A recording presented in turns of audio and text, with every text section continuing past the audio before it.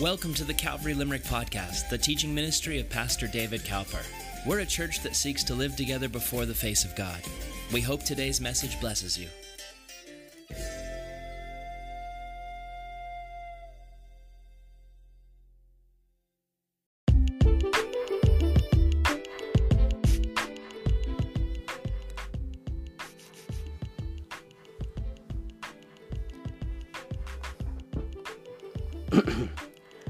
Today, Easter, marks the anniversary of the starting of Calvary Limerick.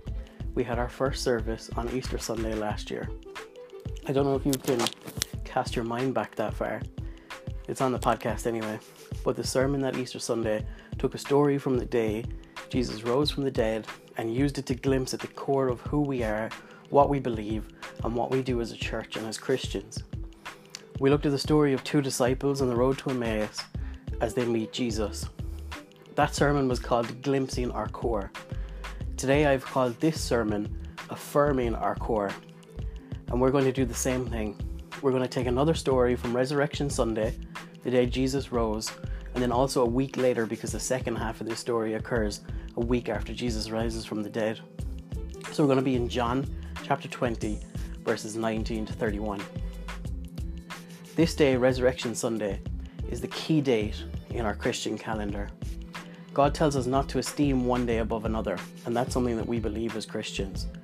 But it is a day that helps us to remember once a year, and then every time as well that we meet together to take communion. We have a good practice of remembering the Lord's death and his resurrection and what it means for us. But sadly, doing something regularly, really regularly, like having an Easter service once a year, where we interrupt our normal schedule of events to focus on this part of the Bible, on this particular story, it can become stale, it can become normal, and it can become boring. Personally, as a speaker, I find Christmas and Easter the hardest times of year to prepare sermons for. And so that's kind of why I'm recording it, because I prepared a sermon, and even though we've cancelled our service, the sermon was there, so I thought I'd record it and put it out, and so people could be able to listen to God's word and learn from God's word and learn a bit about what Calvary Limerick is, even when we don't have a service. So yeah, they're the hardest sermons to prepare for, because how do you say something that people haven't heard a million times before? How do you keep yourself, how do I keep myself interested, let alone anybody else? And I think that's unfortunate, because today, Easter, really should be a celebration. Death was arrested, and my life, your life, really began because of this day. So as we come to talking about the Easter story, let's remember 1 Corinthians chapter 15, verse 55, which says, "O death, where is your victory? O death, where is your sting?" The sting of death and the victory of death are gone because of Easter. This passage that we're going to look at happens right after Jesus rose from the dead. Well, not right after, same day. I'm sure you know the story by now, where we were the last time we were together. Jesus and the disciples were in the upper room, sharing the Passover together. Jesus spoke of his death and the new covenant in his blood, which that death would make available to us. And then he gave the disciples and he gave us the Lord's Supper or communion. And since then, since that part of the story, Jesus went to the Garden of Gethsemane to teach his disciples further and pray. This is where he prayed, and it was like sweat, like drops of blood came. And the disciples also fell asleep. And so after 3 hours, 3 times the disciples falling asleep, 3 hours of prayer, Judas came and he kissed Jesus, identifying him to the guards. And so he was arrested and stood trial before the Jewish leaders, and then before Pontius Pilate, and then Herod. Then he was whipped, he was taken, he was hung on the cross, and he died. That was Friday. And then Sunday he arose.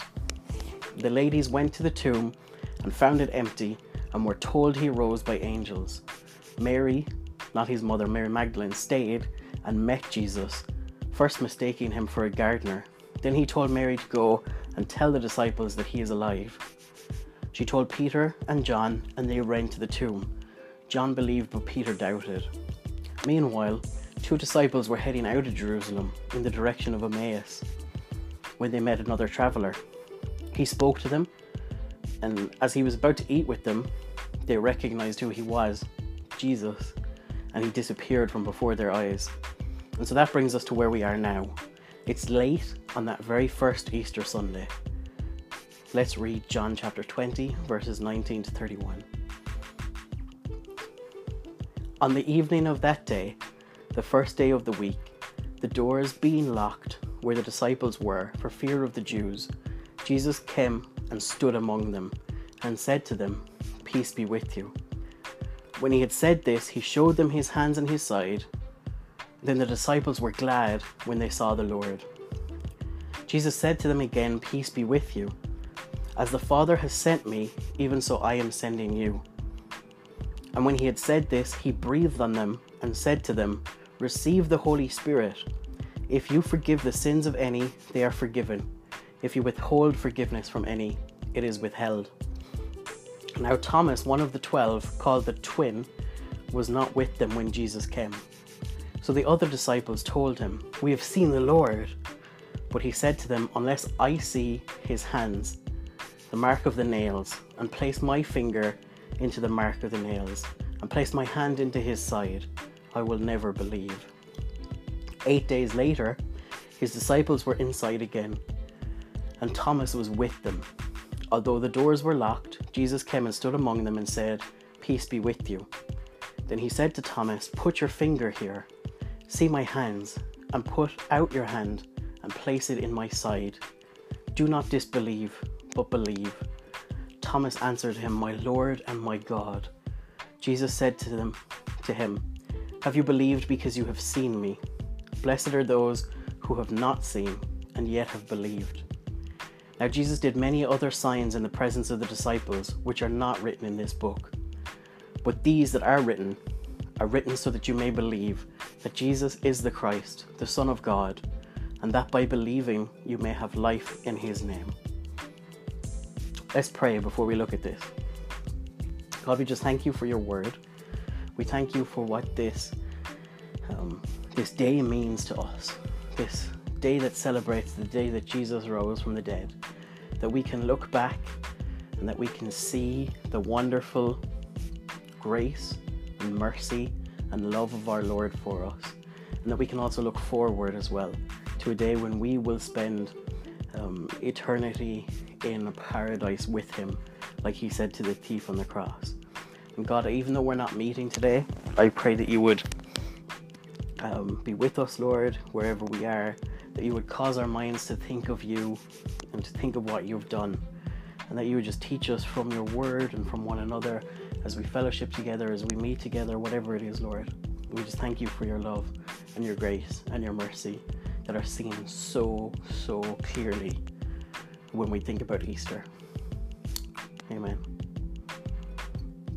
So the disciples, well, most of them, are together in a locked room somewhere in Jerusalem, maybe the same place that they had the Last Supper. It's probable that what's happening just before the text is that the two lads from Emmaus have just come back to the other disciples and are telling them that they have seen and spent time with and even been taught from the Bible with the Lord. The room that the disciples are in is locked, and Jesus comes and stands among them in this locked room. The ESV Study Bible spends a few words talking about how the emphasis in these passages is that Jesus was back in the flesh, so that it's unlikely that Jesus just appeared in the room, but maybe miraculously walked through the locked door. While it's possible, I think, that the language used about Jesus post his resurrection is, yes, physical. He can be touched, he walks, he stands, he eats, but it seems to be different. He seems to appear and disappear a little. In Luke's account of the first half of our passage today, he records, "But they were startled and frightened and thought they saw a spirit." That's Luke 24:37. Now it's very possible that if you saw a man you know was dead walking in your front door, that you might think you were seeing a ghost.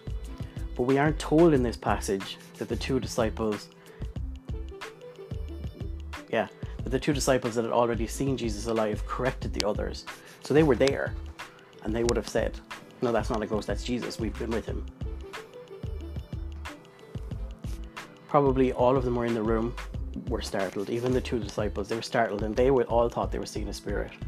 But why would that be? Perhaps because Jesus appeared inside the locked room. What I think it's the only thing that makes sense in the context. If he came in through the door and the door opened, they would be startled that somebody come in, but not necessarily think it was a ghost. If he'd knocked on the door and they were locked inside for fear they might be found and killed as he had been, the exchange between them would have happened through the locked door. He would have had to convince them that he was Jesus on the other side of the door before they'd let him in. So I think Jesus appearing in the room, both times that it's mentioned in this passage, is the correct understanding.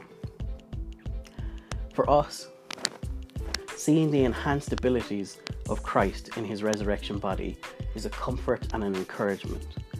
One day we will be like him. We'll have resurrection bodies if we're believers in his gospel and reliant on his grace. Paul in 1 Corinthians chapter 15 talks about the resurrection body we will have. He makes sure to let his readers know that we will have the same body. There will be a continuation between our body, not the same body as Jesus, but the same body as we have now. There will be continuation between our body now and our body then. But they will also be different as a seed is from the plant it becomes. You can see an acorn and know that it will become an oak tree. And you can see an oak tree and know that it was once an acorn. There's continuation between the 2 of them, but they're also vastly different from one another.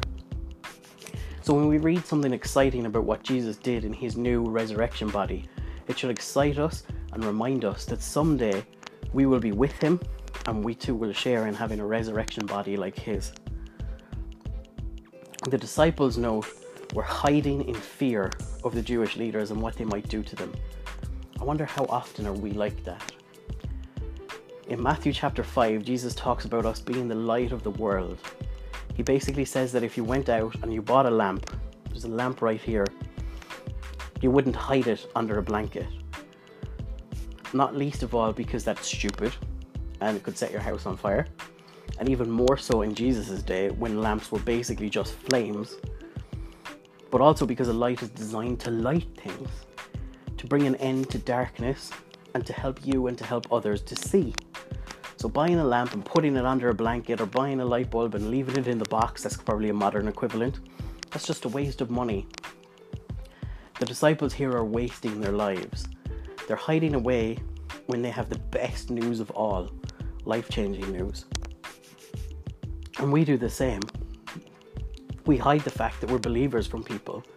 We don't share the good news like we could or like we should. And usually that's because of some form of fear. But fear has no place in the Christian life. Why? Because perfect love casts out fear, 1 John 4:18 tells us. If there's fear in your life, and I'm sure there is because I know there's fear in mine, it's like a symptom.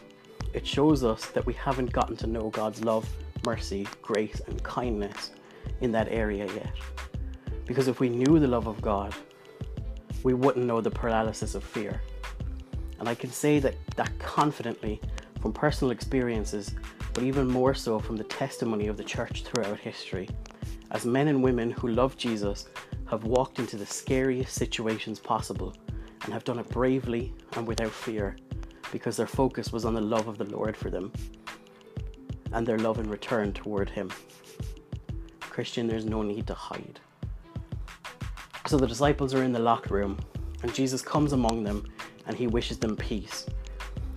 And you'll see it isn't just once that he says it. He says it in verse 19, verse 21, and verse 26. Probably the word he says was shalom, or the Greek equivalent, which I'm going to try and pronounce and butcher, like Irene or Irene. And we don't have time to look too deeply into those. But there's a video that the Bible Project did on the meaning of shalom, which you can YouTube later. Shalom basically refers to a multitude of things being in harmony or being complete. So a wall can be shalom, your property can be shalom, you can be shalom. So that is what Jesus pronounces for his disciples and what he offers you through his death on the cross and his resurrection. But notice something here. When Jesus isn't with the disciples, they're scared and worried and fearing for their lives.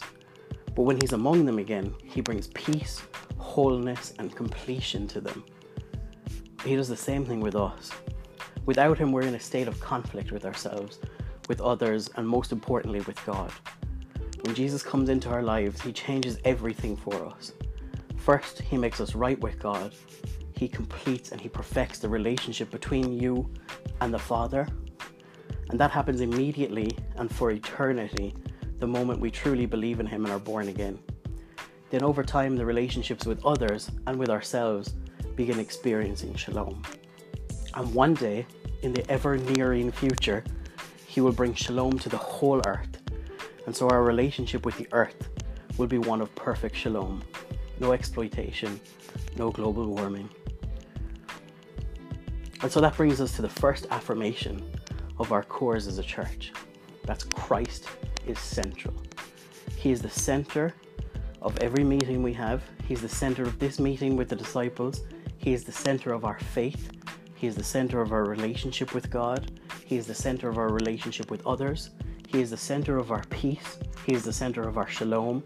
And he's the center of our church. If we as the church were to lose sight of the centrality of Christ in our meetings, our fellowship, our conversations, our lives, we would become a joke. If you or I as a Christian were to lose sight of the centrality of Christ in our faith, in our lives, and in our days, we would become a pitiful sight. So let's keep him the center. Paul, possibly, who wrote Hebrews, the author of Hebrews, said that we should be looking to Jesus, the founder and perfecter of our faith, who for the joy that was set before him endured the cross, despising the shame, and is seated at the right hand of the throne of God, as Hebrews 12 verse 2.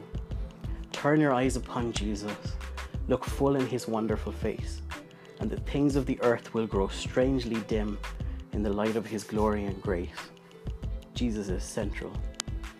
The next thing Jesus does is show the disciples his wounds. He showed them his hands and his side, and it says then the disciples were glad.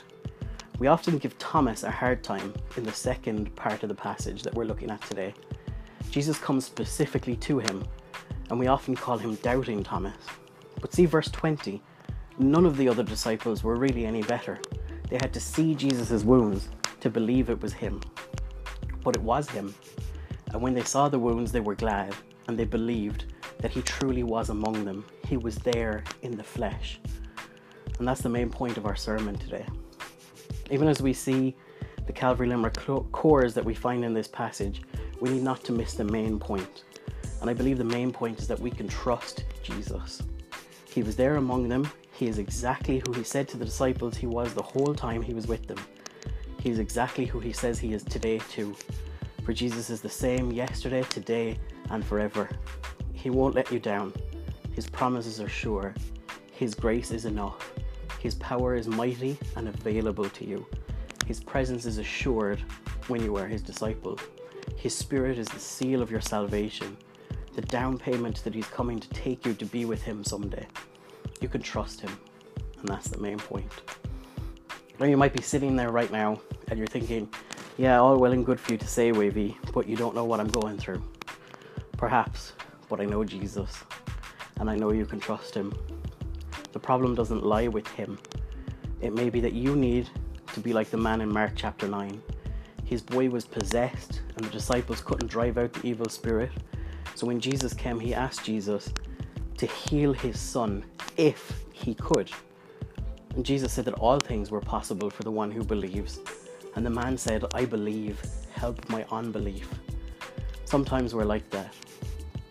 A mountain seems too big even for God to overcome. And that's often because we place the limitations that we have onto God. It's hard for us, so we think it must also be hard for God. But that's not the case. He is all-powerful, and he can be trusted. Once the disciples are happy that it's really Jesus, once they know who he is and they believe, then Jesus tells them that he's sending them out. This verse is one of the passages that makes up the Great Commission. The more famous one is the one in Matthew's Gospel, where Jesus said he's sending them into all the world to make disciples of all peoples. And so that's a second of our cores. We want to be people who are running to Limerick with the gospel, because we know it's good news and we know that they need it. It's often the case that we don't feel like running with the gospel. I could be walking up to houses on Wednesdays hoping nobody's out in their garden. But really, if we believe the gospel is true, it should make us want other people to know it. Notice that Jesus doesn't just send them out. He breathes the Holy Spirit onto them. He doesn't just commission the work. He also provides the provision for the work. There's 2 Calvary Limerick cores there. One that we talked about in our Easter sermon last year, and one that we didn't. So let's affirm the one that we did look at last year again. And that's that we are a grace-focused community. Jesus provides the commission of what we are to do, how we are to live, but he also provides the provision. He sent the Spirit to empower us, and that's grace. Grace is the lifeblood of the Christian. It's what saves us, remakes us, empowers us, teaches us, and carries us to eternal glory. Grace means we bear one another's burdens, love one another, care for one another, encourage and exhort one another, lovingly correct one another, pray for one another, and share our lives with one another. That's what a grace-focused community is. And Jesus is the one who made that possible. But there's a second core in that sentence. Jesus breathes the Holy Spirit on them. So a Calvary Limerick core is that we are a Holy Spirit guided and empowered community. The Holy Spirit is as active today as he was in Jesus' day and in the book of Acts. When the Bible talks about the Holy Spirit in relation to us, there's 3 different Greek words that it uses. A lot of Greek in this sermon. The first is para. This means with. So you'll remember, or maybe you won't, so I'll remind you, that the ministry of the Holy Spirit is convicting the world. I think this might have been our Christmas sermon. So that when the Holy Spirit is para, or with you, he is convicting you of sin, he's convicting you of righteousness, and he's convicting you of judgment, which you have not yet believed. So he has not come to dwell in your life, in your heart. That's the second Greek word that the Bible uses, which is en, which just means in, I-N. He is in you. I think that's what happened here, is that the Holy Spirit was now in the disciples when Jesus breathed on them. But there's one more word in the Greek, one further experience of the Spirit, and it's denoted by the Greek word epi, which means upon. The Holy Spirit comes upon you in power, which is what we see in Acts chapter 2 at Pentecost. Now, it's biblical to say there's such thing as the Holy Spirit coming upon you, and that it's distinct from the Holy Spirit coming to dwell within you, though both could happen simultaneously. But it's not biblical to say that the sign of the Holy Spirit coming upon you is speaking in tongues. Nor, in my opinion, do I think it's biblical to say that the Holy Spirit comes upon you once and stays upon you forever. It seems to be special times of anointing that the Spirit comes upon people. For example, in Acts chapter 2 at Pentecost, the disciples all spoke different languages of the different nationalities that were present in Jerusalem that day, but they didn't keep on speaking them. The apostles spoke with God's authority and acted in God's authority, but not all the time. Peter was actually rebuked by Paul when he visited Antioch, where Paul was kind of in leadership, because Peter's actions were countering the gospel that he was professing with his mouth. So I think epi is a biblical experience, but I don't agree in the slightest with what both arms of the church have done with it. Some deny that it happens at all and say the Holy Spirit doesn't move like he did in the time of Acts, and so tongues, prophecy, words of knowledge and wisdom, miracles, healings, all of those have stopped. I think that's very hard to prove biblically. Second, I disagree with the other arm of the church, who have made it as important as conversion and see speaking in tongues as a sign of genuine faith and talk about the baptism of the Holy Spirit all the time. The truth, as it usually does, lies somewhere in the middle, at least in my opinion. And I think my opinion is based on biblical study. And so Calvary Limerick is a church guided by and empowered by the Holy Spirit. That's the 7th, which is not an order of importance, just an order of which I've said them, the 7th Calvary Limerick core. So we come to verse 23, and it's a confusing one. It seems to be saying to us when we first read it, that the power of forgiveness is in our hands. If we forgive someone, they're forgiven, but if we don't forgive them, if that forgiveness is withheld by us, believers, then they're not counted forgiven by God. But that can't be what it's saying. You could also word it, if you forgive the sins of any, they have been forgiven. In that tense, which is what the original is in, that means something has happened in the past, their forgiveness, that has consequences today. The ESV Study Bible says, the idea is not that individual Christians or churches have authority on their own to forgive or not forgive people, but rather that as the church proclaims the gospel message of forgiveness of sins in the power of the Holy Spirit, it proclaims that those who believe in Jesus have their sins forgiven, and that those who do not believe in him do not have their sins forgiven, which simply reflects what God has done in heaven already. So the account that John gives us now jumps forward in time and tells us that Thomas, one of the 11, Judas is dead at this point, so there aren't 12 at the moment, they aren't the 12, they're the 11. Thomas was not with them when Jesus appeared. Where was he? We have no idea, and there's no point in us speculating. All we know that is he was somewhere else. But the other disciples tell him that they have seen the Lord.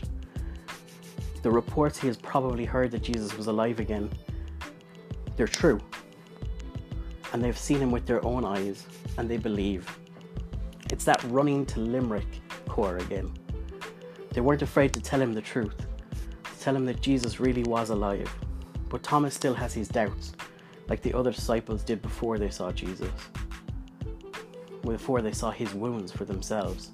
But Thomas goes a step further. He says he wants to actually touch them. Thomas doubted that Jesus was alive, as did all the other disciples. And I think doubts are a part of life. You should never allow yourself to believe that you're a failure because of a doubt. Satan loves to use things against us, especially our doubts. He might even try to amplify them, bring us to questioning a small aspect of faith to questioning everything about our lives with Christ. He might also use them to condemn you. You might find yourself thinking, what kind of Christian am I that I don't believe whatever it is? I think there are three big doubts that we deal with today. The first is whether Jesus really loves us. That can come from a number of origins, bad things happening in our lives, our own sin and seeing the reality of right before our faces.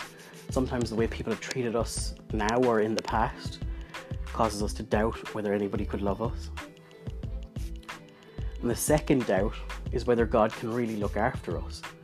Again, the origins of this doubt might be financial difficulty, losing a job, something about the future having to change, things we didn't expect to happen happening, the loss of a friendship, an illness we have or a loved one faces. And then the third type of doubt is about ourselves. We doubt if we're the person for the job. We doubt if we can serve God as he wants. We doubt if we're good enough. I think those are a normal part of the walk of faith. But again, they're like a symptom. When you have a cough, you can surmise that you might have a virus. You might need an antibiotic. If you have doubts, they're supposed to point you to something as well. And though doubts, they're not an illness, don't get me wrong there. It's not an illness, but they can lead to a destruction of your peace, your joy, your relationship with the Lord, if they aren't seen as the symptoms that they are.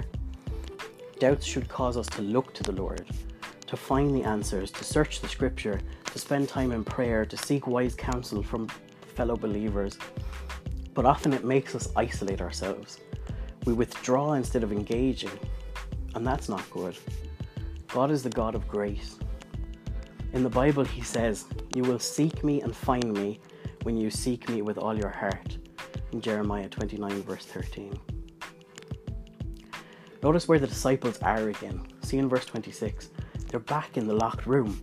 They saw Jesus alive just a week before, but it did nothing to stop them living in fear. Like doubt, fear is another of those things that's a normal part of our life. And like doubt, although it's normal, it isn't something we should allow to control us or remain for long periods of time. There are a lot of things we can be afraid of today. Paying the bills, facing the future, ill health, the well-being of those we love, rejection because of our faith, what's happening in the world or what's happening in Ireland these days, uncertainty that we will be able to overcome our sin in our lives, the fear of missing out on God's calling for us and enter into all that he has. sometimes fear of where the next dinner is going to come from, or even making friends when we move house, job, or college. Jesus is the answer to our fear. In one of John's epistles, the same author as this gospel we have been looking at today, he wrote, "There is no fear in love, but perfect love casts out fear." And that's 1 John 4:18, the first part of it. That's what knowing Jesus does for you. The more you know him, the more you realize he loves you. The more you realize he loves you, the less you have to be afraid of, until eventually the only fear left is the fear of the Lord, which Solomon said in Proverbs is actually the beginning of wisdom. Fearing the Lord doesn't mean being terrified by him. It means respecting him for his power and authority, being in awe of him for what he can do and has done, and being at peace because he holds you in his hand, in his love, mercy, and grace. The disciples weren't there yet. They were in the locked room again. This time Thomas is with them, and again Jesus comes into the room, probably not through the door, because John goes to the effort of telling us that the doors were locked again, and he stands in the middle of them. And again he wishes them peace. He knew about their fear, he knew about Thomas's doubts, and he was there to do something about them. Jesus is the Prince of Peace. He brings peace. He brings shalom to us. We can have that peace. The Bible says it's the peace that surpasses all understanding. It isn't based on our circumstances or what's going on around us or what kind of day we're having. It's based on his grace and his love for us. Then in verse 27, Jesus invites Thomas to actually touch his wounds. He tells him to place his finger here, see his hands, and to take his hand and place it on Jesus' side. The point isn't because Thomas is into seeing scars and scabs like little boys. He'll want to see an injury and want to show it off to everyone. That's not what Jesus is doing here. That's not why Jesus allows Thomas to touch his wounds. He even says it as he's talking to Thomas. He tells him not to disbelieve, but to believe. When we doubt, when we have fears, I know Jesus is standing there telling us not to doubt, not to fear, but to come to him, to find comfort, to find love, find mercy, grace, answers, and help. That process, the process of us coming to Jesus, and he's taking away our doubts and fears and replacing them with his power, his love, his grace, his hope, that's called sanctification or discipleship. The purpose is for us to recognize who he is, recognize who we are in him, and then live out of that reality. The Bible doesn't tell us if Thomas actually did physically reach out and touch Jesus, but what it does tell us is that he believed. We see it in verse 28, where he says, "My Lord and my God." That's discipleship. One of the Calvary Limerick cores is that we're going to be a disciple-making church. That's a goal of ours as we run to Limerick with the gospel, that we don't neglect encouraging and helping one another on our own walks with the Lord. And the best way to do that, of course, is to point one another to the Lord, to bring one another to the Lord in prayer and care for one another, showing Christ practically in practical ways. Jesus is our greatest example, and we can see here that in order to disciple this apostle, he was willing to be a bit uncomfortable himself in order to reach Thomas where he was. That's our example to follow. That's what a servant leader is. When Thomas saw Jesus with his own eyes, when he saw and maybe even touched the Lord's wounds, then he knew, he got it, he believed. Being a church, being people that know God, that's another of our Calvary Limerick cores.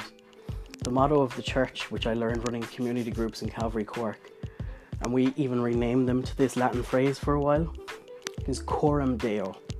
That means living together before the face of God. It's about knowing God and knowing one another. Thomas knew Jesus as God. I hope that's a foundational truth of your life as well. So, what do you learn about Jesus in this short passage of the Bible? I was thinking about this and came up with 8 different things. First, Jesus is alive. That was true when the disciples and Thomas were meeting him in a locked room in Jerusalem, and that's still true today. Second, Jesus is powerful. He's alive after being dead. He can come into locked rooms by some means other than having the door unlocked for him. Third, he is loving. He appears to the disciples because he loves them. He comes back when Thomas isn't there to see Thomas because he loves Thomas. Jesus would have come back for you too because he loves you.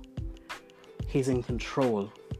We see how he orchestrated events in his life that a normal person would have no control over. He knew he'd die. He knew he'd rise. He knew what he is sending his disciples out to do when he breathes the Spirit on them. And he's in control today too, of all aspects of our lives and elements of our lives. And he's working them all out for our good. Fifth, he gifts the Holy Spirit. That is still true today. The Spirit comes to dwell in us, to allow us access to God on a very intimate and personal level, and to access the grace of God for our changed lives. The Bible says that the Spirit is like a down payment of salvation. We have the Spirit, so we'll be in heaven one day, and on the new earth some other one day as well. Sixth, he is physical. This is important because Jesus needed to be a man to be our Savior. We were talking about that in our communion service last time. And seventh, he is outward looking. Some people say that the Great Commission was like an add-on to Jesus' ministry. That had the Jews accepted him as Messiah, he would have gone straight to the millennial reign of Christ. But they didn't, and so Jesus came up with this idea of Gentiles being part of the church. But that's not true. Jesus was always outward looking. We see it here. We see it from God the Father in the promise made to Abraham that his seed, which is Jesus, would be a blessing to all nations. As he is outward looking to bring in more and more people into the church, so we should be. Eighth, he is the Prince of Peace. He is constantly wishing peace to his disciples, and his presence brings a sense of peace, of wholeness, of completeness. And that is a reality that we can have too. So I just want to read the last 3 verses for you again as we close. They don't need much comment. We can take heart that they are written to us, readers, studiers of John's Gospel. Jesus said to him, "Have you believed because you have seen me? Blessed are those who have not seen and have yet believed." Now Jesus did many other signs in the presence of the disciples, which are not written in this book, but these are written so that you may believe that Jesus is the Christ, the Son of God, and that by believing you may have life in his name. That's John chapter 20, verses 29 to 31. Let's pray. God, we just thank you for Easter.